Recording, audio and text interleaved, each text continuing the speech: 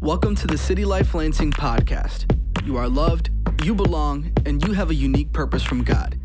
You can connect with us at citylifelansing.com. You belong here. Here's today's message.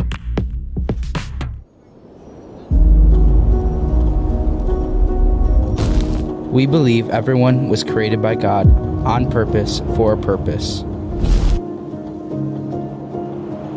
Each person is made beautifully and wonderfully in the image of God with a unique purpose. Our purpose from God is more simple than we often think.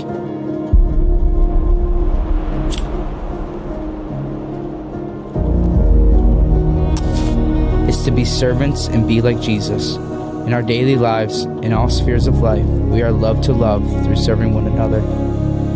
Our love runs to the one because God's love ran to us.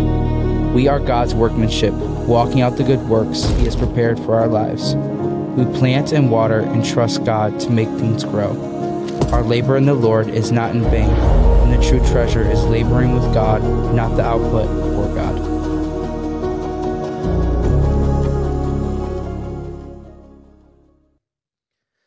Amen. Good morning. Good to see you all.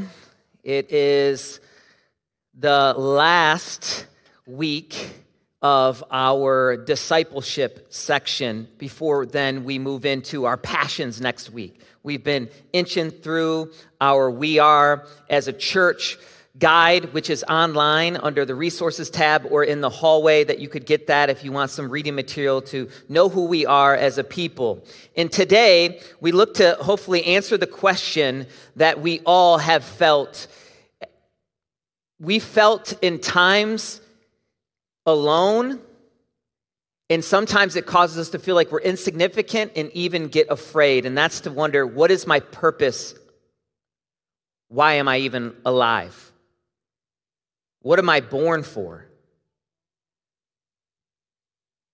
And today we're going to look at God's word that I hope will help inform us, shape us, and give us direction that we can live a life full of purpose. Purpose, by definition, is this: the reason for which something is done or created, or for which something exists.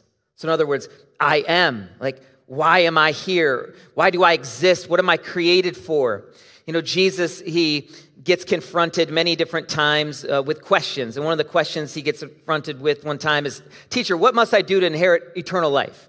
Now, if we're ranking things, our purpose eternally and how do we get that answer right is so key. And he says, well, obviously, it's love the Lord God with your heart and all your soul and all your strength and all your mind and your neighbor as yourself. And he's like, oh, wow. Like when he asked this person to respond, that's what they said. And they said, okay, that's great. And Jesus says, well, then let me ask you a question. Let's go a little further. Who is your neighbor? And then we know the Good Samaritan story where the person who is unlikely to help the one, and as we do for the least of these, we do for Jesus. And we all, remember, we are the least of these. None of us can go make our lives born again. So our eternal purpose in the context of being a follower of Jesus is inheriting eternal life to be with God because of Jesus. But then as that fleshes out day to day, we're like, okay, I want to know how the rubber meets the road. What do I have to do? Well, one thing, an obvious observation is in most of our society, the structures in place are reward-based or fear-based. There's a book called The Winner's Manual by Jim Tressel. Sorry if you don't like the Buckeyes, and that's a reference to a coach who was the head coach at The Ohio State University for quite some time. But shout out to all the Big Ten. Shout out to all sports programs. Why? Because there's people there. And in his book, The Winner's Manual, what he says is, too often, if people come to you with a reward-based system, it is going to fail. In other words, here's the carrot. Here's what you have to do to achieve or receive this certain level of goal. Now, in that context, that's going to be an athlete that wants to make it to the NFL primarily. So you could say, well, if you show up this many days, I'm going to give you this. But what about when the carrot isn't enough to entice you? Well, there's another strategy that people use in society, which is a fear-based system. Demerit. If you speed, you get a ticket. And a lot of our leadership falls under these two things. Even as parenting, as business owners, we're either reward-based, and there's not necessarily wrong with incentives. I think we should be able to eat some of the spoils, if you will. But the other side is fear-based, and now we're really not unlocking what he talks about is in his chapter in the Winner's Manual is a purpose-driven system to know why you do something. Then if you get a reward or if you are wrong at times or make a mistake, you have something that's driving you that overrides your present reality. Well, as we think of our purpose today, I pray that you would take some type of notes, maybe pull out your phone, write with a journal, because the goal is not to listen to me. The goal is for you to wrestle with God. What is your purpose? And today as a people, today's message is titled, We Are Disciples, Apprentices of Jesus, with Purpose in Everything We Do. There is no task that is mundane when we are doing it with God and for God. Now, our examples help shape us in life. You maybe remember the commercial back in the day, I want to be like, if I could be like Mike. There was quite some time, I'm wearing some Jordans today, where I didn't want to wear Jordans for a really long time. And the reason I didn't want to wear Jordans for a really long time, because I remember growing up as a kid that I wanted to be like Mike. And then once I found more about Mike, I thought, man, that is a shallow example. Not putting Mike on blast, but I thought, man, Mike ain't perfect. I need a better example. Thank God Jesus stepped in. That gave me context, remembering that we're all imperfect people that can serve a perfect God. And the same Savior that called me in is the same Savior that needs to call Mike in. You know, and it starts to give us these like, celebrity or these examples. But what if you can't shoot the shot? What if you can't win the championship? What if you don't grow anymore and you're 5'6" trying to go in the league with a 20-inch vertical at my peak? Because I want to insert another example that is tested and true, the cornerstone that's not built on sinking sand. And it's okay to have our people and examples in our life that are in the proper prioritization as Mike would be, but we want to be like Christ. If I could be like Christ. And to be like Christ is the purpose of our life. To be with him and to be like him. Now the world might paint a picture for what purpose could look like. Your purpose, you could go to school and get a job. But in everything we do, we're not defined by our title, we're defined by our King and who we're with. We are loved. This is how it starts to flow as a disciple, our formation, that we are loved, we belong in a family and in community, and we have purpose to serve one another. So let's go back to all the way at the beginning of the origin of why we're created to show us our purpose. Look at Genesis 1. Then God said, let us make man in our image according to our likeness. They will rule the fish of the sea, the birds of the sky, the livestock, the whole earth, and the creatures that crawl on the earth. That's some weighty purpose, that you were created, and God wants us to rule. And then verse 27, so God created man in his own image. He created him in the image of God. He created them male and female. He blessed them, and God said to them, be fruitful, multiply, fill the earth, and subdue it. Rule the fish of the sea and the birds of the sky and every creature that crawls on the earth. Now you have God the Creator, us being created in his image and likeness, then being commissioned to have purpose in everything we do. Well, why would we then feel empty so many times? What is my purpose? Is my life significant? Do I matter? Do I count? It's because, the sin entered the equation, and the devil is always coming to accuse, steal, kill, and destroy. And one of the things, if he could just keep us sedated or apathetic in a way that we aren't engaged in the day-to-day, that sometimes we're looking for these big, I want to go to Disney or I want to be like Mike moments, but it is the moments that no one else sees. So the first anchor, if we hold on to understand that we have purpose today, maybe this sentence would help you. We are created on purpose. You're not an accident. And it's for a purpose from God. So who created you? That you're fearfully and wonderfully made in the image of God. That he knew you before you were even in your mother's womb. That he had a plan for you. This isn't just preacher talk. This is God's word. to pour courage into our spirit, courage into our souls. Because so much of life wants to dilute our purpose, where then we are, like I said, sedated, or worse yet, apathetic to all kinds of situations and lazy and not finding ourselves fully engaged to be fruitful, multiply, fill the earth, rule under the great ruler. So not in a way that we don't have checks and balances or there's not a deep governance and reverence. Absolutely there is. God Almighty is who we answer to. So he created us on purpose for a purpose. And now let's fast forward into the main text for us of what we are and how our purpose comes from. It's out of Ephesians 2:10. For we are his workmanship, created in Christ Jesus for good works, which God prepared ahead of time for us to do.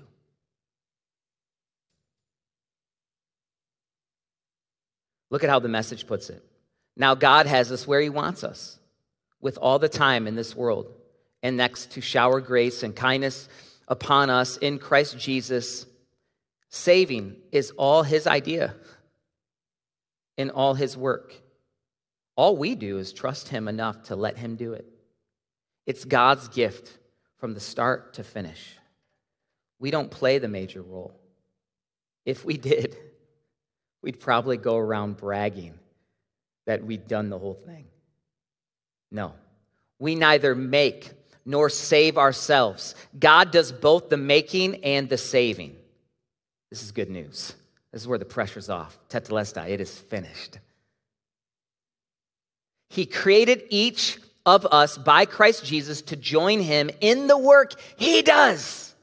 The good work he has gotten ready for us to do, work we had better be doing. There is work that God wants us to do. Well, how do we want our work and how do we want our purpose to flesh out? Well, I think at some level we got to stop and say, well, why are we doing it and who are we doing it for? Well, 1 Corinthians 10:31 says, so whether you eat or drink or whatever you do everything for the glory of God. Now, in church circles, sometimes, especially in a service, we could start to catch this culture where, man, you did a great job singing, or you did a great job preaching, or thank you so much for investing in the kids. All glory to God, all glory to God, all glory to God, all glory to God, all glory to God, all glory to God, glory to God. Yes. Now, I'm sure that's authentic and genuine, but you don't necessarily hear that in the marketplace. You don't hear that in the jobs, all glory, in the like jobs in the day-to-day or at family or at home. Like, that was a good meal. All glory to God, all glory to God, all glory to God. Man, it was great cooking. All glory to God, all glory to God, all glory to God. But what if it was really all glory to God, all glory to God, all glory to God? And I am prone, I'll just put it on myself, and you can examine your own heart. I am prone to wanting to absorb glory, get credit. Know that you had significant impact. But then if you remember you're working with God and for God, everything changes. Wait, it's his story. He's the one who's bought me. He's the one who's working through me. Look at the Psalm 100.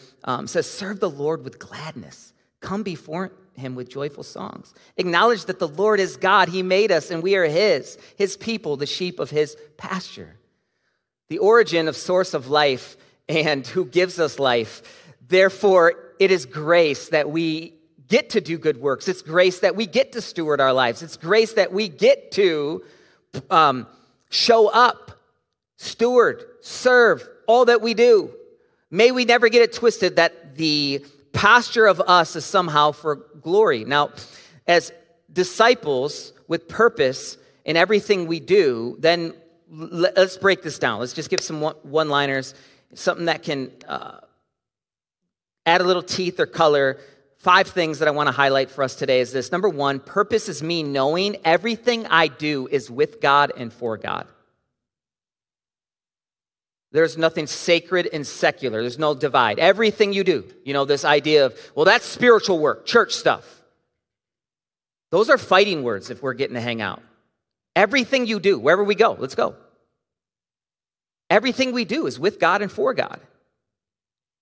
Insert every example, everywhere you went. We went to Chipotle yesterday? Yeah. Who created the earth to make it even possible to grow salsita? God. Number 2, our purpose is to love God and love others. Jesus sums up all the law: love God, love people. He actually gives us another command. Hey, I want you to love one another as I've loved you. Number 3, this one needs no applause. Our purpose is to be servants of God and others. Sometimes we pray, God, use me.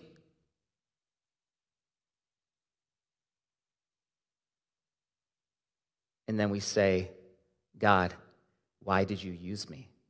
I'm tired. I'm burnt out. Is it possible that it's daily bread and being used is the way of the kingdom? Being a servant is the way of a kingdom, of the kingdom. Look at Mark 10. Jesus called them over and said to them, you know that those who are regarded as rulers of the Gentiles lord it over them, like glory. And those in high positions act as tyrants over them. But it is not so among you. On the contrary, whoever wants to become great among you will be your servant. And whoever wants to be first among you will be a slave to all. Now, slave, Greek there is doulos, and not associated with the tragic background of our nation's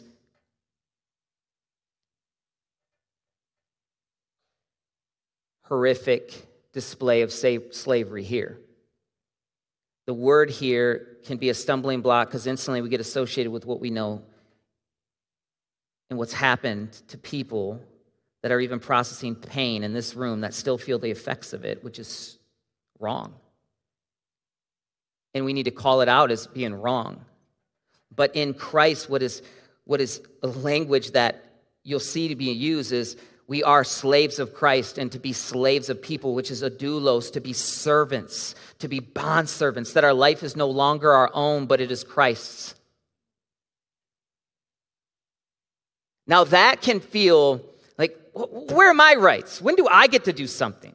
If you catch me on a pity party month, sometimes I'll be saying and thinking things like that. Does anybody see me? Does anybody care? Do I belong? Do I have purpose? Am I loved? Does anyone see how hard I'm serving? Don't you see? Does this happen to anybody else? Put your spouse on blast right now, And the church said, I'm kidding. But that is the call of the kingdom, is to be servants. So why complain when we're serving? Because we forget who served us. Look at verse 45. For even the Son of Man did not come to be served, but to serve, and to give his life as a ransom for many. So for sure, we're going to get tired when we're serving. In fact, we're going to want to give up when we think that we're serving in our own power or for our own glory, or that somehow now we're entitled. But when we remember the Son of Man who came to serve, it changes what we're going to do today, tomorrow, Monday. Number 4, our purpose is to do good works to all, especially to the household of faith. Every person that serves on the dream team is saying yes to God and people. Specifically, we call it the one here. We are all the one for the one. that every role here is significant and it matters. And on Sunday, we're proclaiming the good news and we're making disciples. And it's a time for us to gather, to stir one another up in love towards good works until the Lord returns. And that's why we're here today, is to pour courage in one another's hearts. And each time that we serve in any capacity, back there in kids, from infant all the way to 5th grade, to in the room, and to the people who set up in the hallway, to the worship team, we're all worshiping God. We're coming together as a people. We're trying to stir one another up in good works. So how much more? That's why on a Sunday, or if we gathered on a different day, that we want to do good to everyone, especially to the household of faith. That's why membership matters. And well, you could say, well, of course I want to do good works. But why do I got to start with the household of faith? Well, look at how Galatians 6 puts it. Let us not get tired in doing good. That also implies that you're going to get tired. That's why we need to be encouraged or reminded, and that's why huddles or coaches, they help remind us of a reason, of our why. For we will reap at the proper time if we don't give up. Therefore, as we have opportunity, let us work for the good of all. We care about everybody, especially for those who belong to the household of faith. So it's one thing to say, like, I love people. Well, does that play out into every single person we impact? But does that play out to this household of faith, like City Life?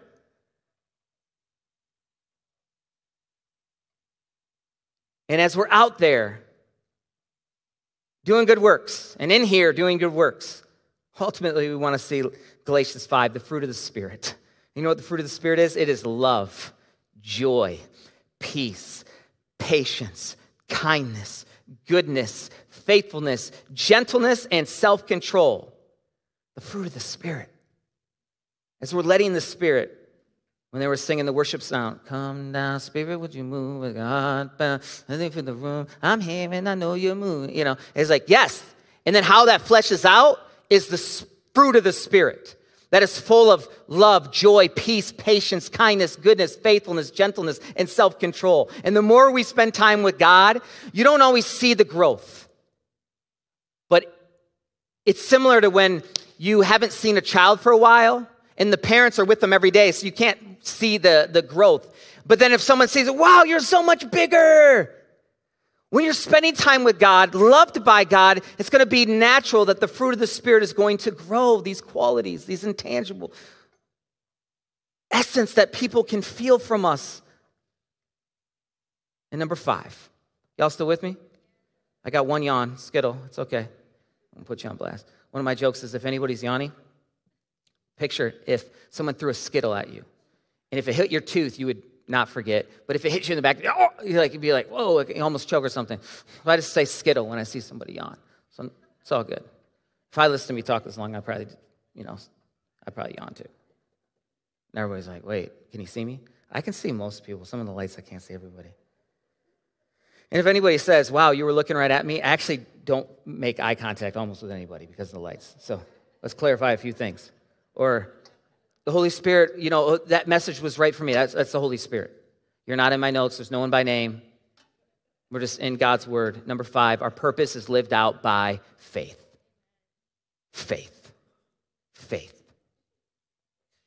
Hebrews 11 is where we begin to close. And for the next 10 minutes, we're going to examine how to make how to do things and how to have purpose of what will last. Well, right out the gate in Hebrews 11, it says, now faith is the reality of what is hoped for, the proof of what is not seen.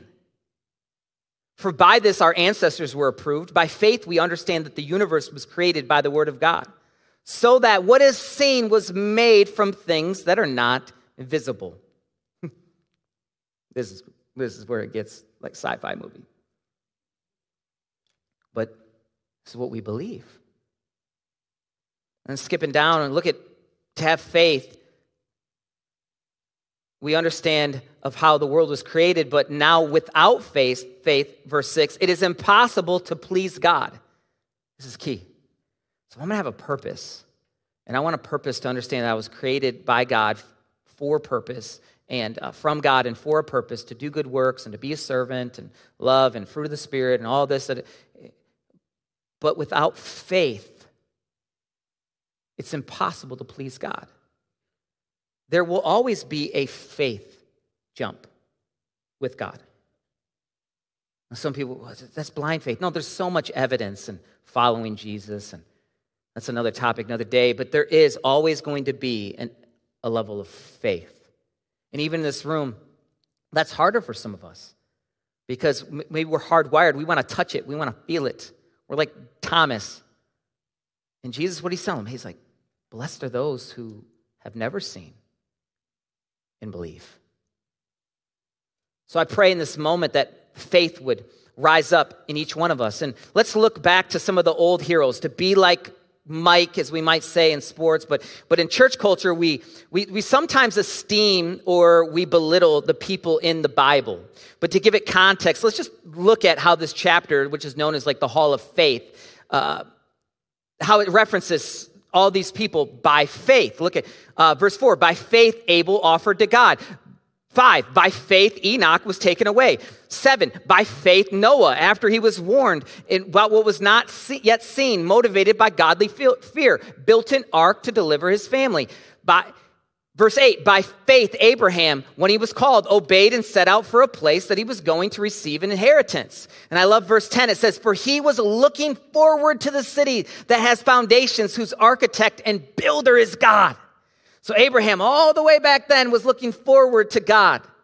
God's city is the architect and all that he's building. He's the foundation. Verse 11, by faith, even Sarah herself, she was unable to have children, received power to conceive her offspring. Verse 13, then these all died in faith, although they did not have received the things that were promised yet.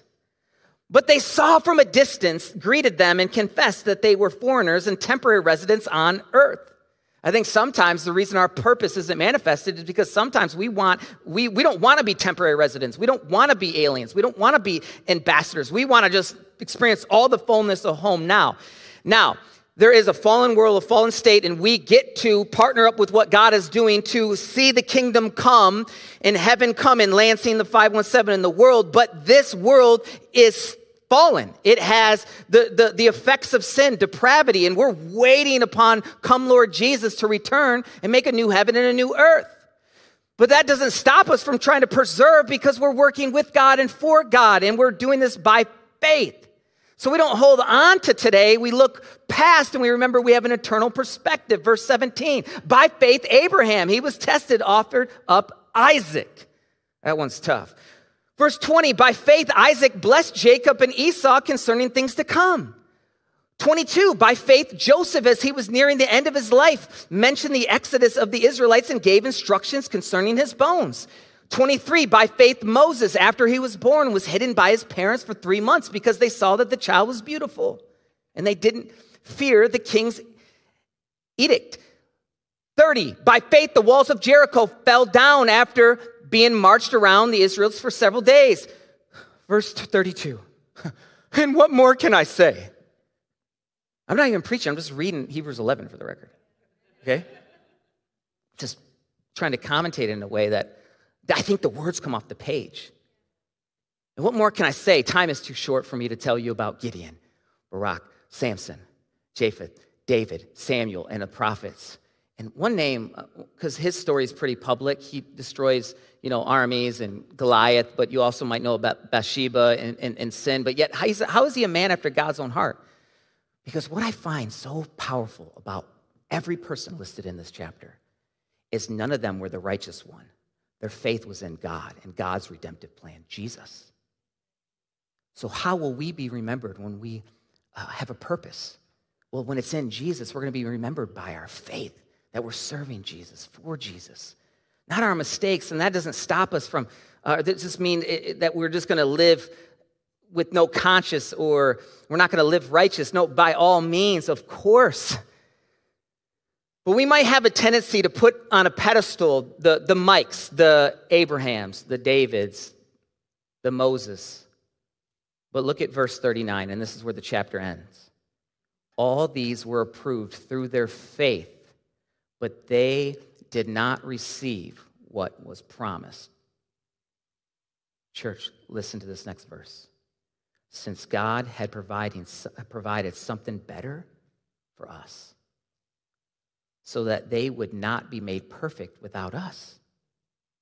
That somehow the purpose of God, us and Jesus, is greater than any person and situation we referenced back then.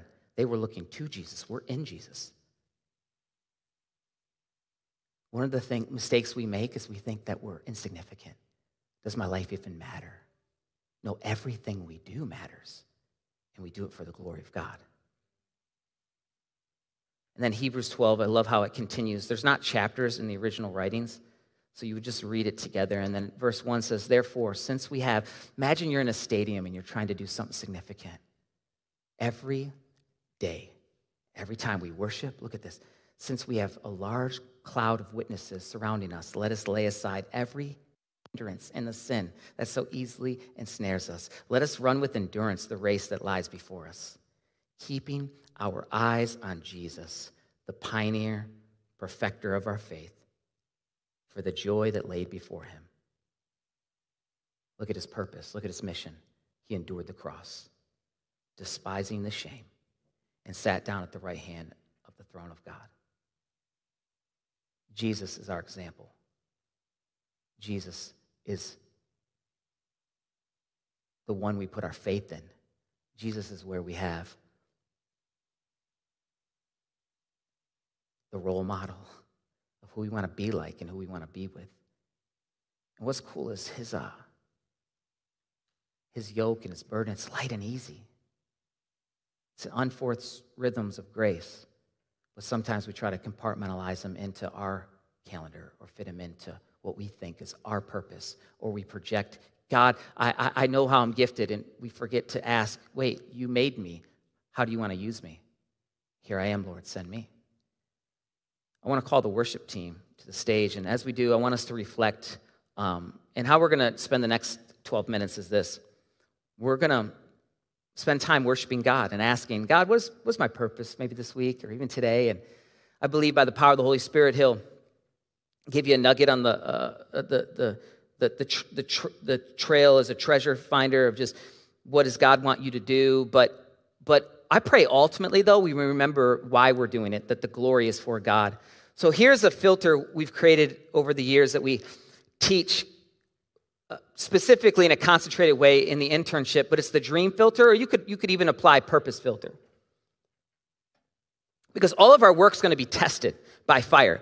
And only the things that we did with God is going to last. And I don't want to sit at the end of my life and watch all this work that I thought was noble, godly work, but it was really built in vain.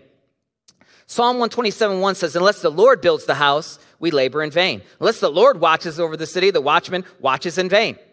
That is a sobering reality, that I could be building something that means nothing. So I want to stop more and say, hey, God, is this what you want me to do? So number one, is it bigger than me? This would be the filter of my purpose of my life. Does it glorify God, and do I need people? Because God always made it where we need him and people. 2, does it build his church? It's his bride, y'all, the ecclesia, the people, the called out, set apart ones, the church. And maybe that's so hard in whatever you're doing because you couldn't draw a line and say, well, I don't know how this benefits the church. Well, ask God. Trust the Lord. Lean not to your own understanding. Acknowledge him in everything you do, and he will make straight your paths. He wants to be involved in the planning process. He wants to be involved in the day-to-day. And then lastly, number 3, does it benefit everyone? Do good to everyone, especially to the household of faith. Does what I'm doing help the one? These might be the 3 questions you'd ask today. Hey, is it for my glory or God's? Do I want to see my face on the trophy? My logo on the shoe? Or am I okay that it's just Jesus? Does what I'm doing, does it build God's people? And I want you to hear loud and clear, if you are tired, if you are burnt out, it's a safe space. Soak a while. The Lord's got a deep bench. He's got a remnant of people all across the world that he'll use.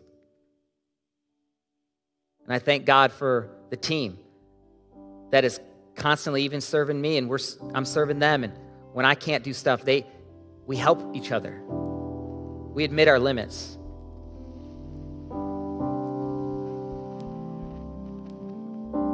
So we're just going to worship. You can come up if you're wrestling something with God. You could be at the altar if you want to repent. You could be at the altar if you just, hey, I want to take a step of faith. That God, I want you to show me more texture of what my purpose is. And I'll close with simply the gospel. The bad news is that you and me, we can never make ourselves new. We can't make ourselves born again from any good work that we could ever do. And each one of us are born dead in sin, unable to get back to God. So the gospel of Jesus is not bad people that need to be made good, but dead people that need to be made alive. And Jesus comes, lived a life we couldn't, died the death we should have, was beaten, whipped, hung on a cross, buried, and then rose from the dead.